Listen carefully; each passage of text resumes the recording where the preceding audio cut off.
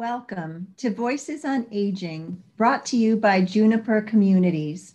I am Janice Whitaker, the Administrator and Community Liaison for the Center of Geriatric Nursing Excellence at Penn State College of Nursing. It is my pleasure and privilege to serve as host of today's conversation on how to finance long-term care for you or your loved one, a conversation that can often be awkward or difficult for many of us. Our guests today are David Haas, certified financial planner and owner of Cirrus Financial Advisors, and Cindy Longfellow, Vice President of Sales and Marketing for Juniper Communities. Thank you both for joining me. According to the United States Department of Health and Human Services, 70% of people 65 years or older will require some type of long-term care assistance. Unfortunately, many people do not want to address this aspect of aging and therefore do not prepare for it financially. Today, we will discuss creating a financial plan to cover long-term care and what types of assistance, if any, are available. David, when you sit down with your clients, how do you begin the conversation about the aging process and affording long-term care if they should need it? Janice, I always make long-term care a part of financial planning when I have clients who are over the age of 50. And it's important that they have a plan for what will happen when one or both, and sometimes I work with people who aren't married, and that's even more of a difficult situation. But when they need long-term care or they need care, they need to have a plan for how they're going to get it and who is going to pay for it. When you're working with clients, do you find that most people are open to and follow the suggestions and recommendations you make, or do they tend to avoid or delay financial planning for long-term care? It varies by client. Many of them are very cooperative because they see it as an issue. I work with them to find a solution that works for them, and it's not the same for everybody. When they are resistant, I basically show them that they're on the spend all their money and then go on government assistance plan. And because I'm doing cash flow based analysis, I really can show them exactly what that looks like. It's my understanding that there are several ways to help pay for assisted living and skilled nursing care: cash or private pay, long-term care insurance, the Veterans Aid and Attendance Benefit, and sometimes Medicare and Medicaid. Cindy, let's talk about Medicare and Medicaid, because I think many people believe this will cover their long-term care needs. No, you're absolutely right, Janice. A lot of people are surprised to learn that their Medicare benefit does not cover long-term care, whether in assisted living or at a skilled nursing level. Medicare basically, even when you're living in a senior housing situation, continues to cover the exact same things that it covers while you're living at home. Things like physicians and specialists, your medications, physical therapy, occupational therapy as needed, and so on. But it does not cover the cost of day-to-day care. The only exception to that is if someone has surgery, an accident, an injury, or a complex medical condition that requires skilled rehab and nursing care. Then Medicare provides for 100 days annually of benefit payments. Once that 100 days is gone, you've exhausted that particular benefit. Well, this is very important to know. What about Medicaid? Will Medicaid pay for long-term care? Yes, it absolutely will, as David has already alluded to. The caveat with Medicaid is that it really is a government assistance program meant for folks who are below the federal poverty level. So what that means in 2021 for an individual is that they must have an income of less than $12,880. And for a family of two, it's less than $17,420. So obviously, this leaves most people in the situation of needing to find a private pay option. So David, couldn't an older adult just give away all their money to their children or grandchildren and then go on Medicaid? I do get asked this question quite a bit, and people often want to do this, but the answer is yes, but. Yes, they can do it, but there's a 5-year look back period for Medicaid. So Medicaid is going to grab back any assets that get transferred, or they're simply going to make you ineligible for Medicaid for a certain period based on the assets that you've transferred within the 5 years. So it's really best to talk to an elder care attorney to do Medicaid planning, to properly plan for giving away your assets well prior to the time that you need care. So David, what are the ways someone could pay for long-term care, in addition to some of the things we've discussed thus far? Well, there are actually a number of ways of paying. For some people, they might have a pension or annuity income. The pension or annuity income may be enough to pay for the long-term care that they are required. My mother-in-law was a teacher, and she unfortunately needed long-term care, and her pension money from being a teacher was sufficient when she sold her home to pay for that long-term care. No problem. But you may be paying from your savings or investment assets. If you're wealthy enough, you can afford to pay and still leave a legacy. You can also pay using long-term care insurance. That is an option for some people. And then, unfortunately, the last option is Medicaid, which we've already discussed a bit. So what are your thoughts about long-term care insurance? Is that one of the really viable answers? It's a little bit less viable than it used to be, unfortunately. I actually sell long-term care insurance, and for some clients, it's the right answer, but it can be very expensive. Unfortunately, a lot of the insurance companies underpriced the policies early on, and now they have to raise rates, and the coverage on the new policies is not that good, and the rates are much higher. So as just a ballpark example, 55-year-old, if they bought a really good long-term care rider on a life insurance policy, which is the way a lot of these policies are being sold now, that might cost between $6,000 and $8,000 a year per person. So what is a person or their grown children to do? How should they begin planning for the possibility of paying for long-term care? They really have to plan early. They have to have the conversation with their children.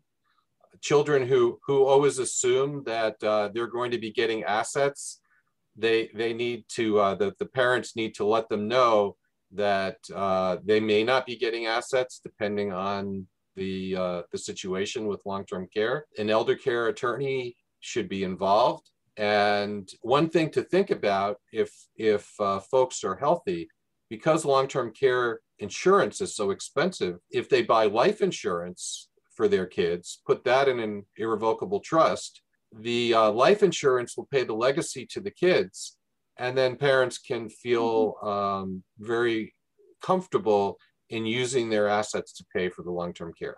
That's an interesting strategy. Yeah. Cindy, are there other funds available for people to help offset the cost of long-term care?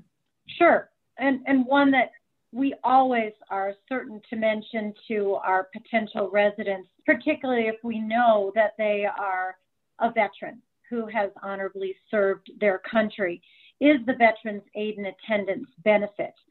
Benefits range from about $14,900 per year for a surviving spouse to a little over $23,000 a year for that veteran themselves, and up to as much as $27,500 for a couple. So it can be a significant benefit, not unlike Medicaid. There are some asset and other caveats that go along with the process applying for and receiving those aid and attendance benefits. But the Veterans Administration offices in most states do have a resource officer available to help families sort of sort through that process. And also, I shouldn't forget to say that there are some private companies out there that will do the application process for you for a flat fee. Yeah, well, certainly the veterans benefits is certainly a significant benefit not to be overlooked. And are there any other resources other than what you've mentioned thus far that either you or David could share with our audience? I'll just throw in, and David, I please jump in, but we are aware of some companies that will do some short to midterm loans to particularly act as a bridge loan if someone's selling a home, but the individual needs care immediately. I believe there are some similar programs that will do loans against a life insurance policy. David, anything else you're aware of? Well, actually, if you do have a life insurance policy, that can be used in a number of different ways. It can sometimes be converted into a long-term care policy or an annuity, which can be used for paying for long-term care. So there are options there. One thing I will say is that at least in New Jersey, and I'm sure in many other states, there's an Office of Aging usually, where they do provide seniors with a lot of help in understanding how to get long-term care and how to pay for it. Yes, great point. Yeah, so there is the Department of Aging, at the federal level, and then every state has an Office of Aging, and then counties also have them. So that's an excellent resource to recommend to individuals and families in terms of other avenues, other resources that could potentially be available for them. Before we end, Cindy, would you walk us through the financial discussion that occurs when someone inquires about being a resident in a care community? Sure. And, we often see families and residents themselves in particular who have a bit of sticker shock when they hear the cost for assisted living or personal care, as we call it in Pennsylvania. So we really begin by helping that individual understand that while on the surface, that cost sounds very high, that those costs are in a sense all inclusive. So if mom is still living in her home and perhaps receiving care, instead of perhaps paying a mortgage payment, an insurance payment, property taxes, home health care services, housekeeping, lawn service, transportation as needed, perhaps even care management or care coordination to assist with that process. Instead of all of that and all of those checks that can add up quite quickly, they're making one payment that really pays for all of that under one roof. We offer a financial calculator that helps families to sort of map out those costs and then compare them to that, single cost of assisted living or personal care. And many families are surprised when they go through that exercise to realize that it probably isn't out of reach in the way that they thought it might be. And they really recognize that there's added value as well to having their loved one in a senior living situation. So David, I'm aware that some older adults have been paying for a long-term care insurance policy for years and then have been asked by the company to revise that policy to make different selections that are available to them. But it's uncomfortable for them because they've been paying in on this policy for years. So can you reflect on that a little bit for us, explain those situations a bit? That is a very unfortunate situation. So when long-term care insurance was first developed in this country, the insurance companies really mispriced the policies. They were priced much lower than what they need. the policies are protected from having their rates be increased unless they're all increased because the insurance company can prove to the commissioner of insurance in each state that they need to raise the premium in order to pay for the policies. And unfortunately, that's what's been happening. What you do really depends on what the company is offering. In some cases, it might make sense to just pay the premium and realize that you're getting good coverage and you might be needing it. In other cases, maybe you want to essentially buy it down and get a lower level of coverage for a lower premium. So what you would do is really an individual thing for each person. And I would imagine consulting with someone like you would be a valuable thing during that situation. Yes, absolutely. You want good advice. Yes, yes.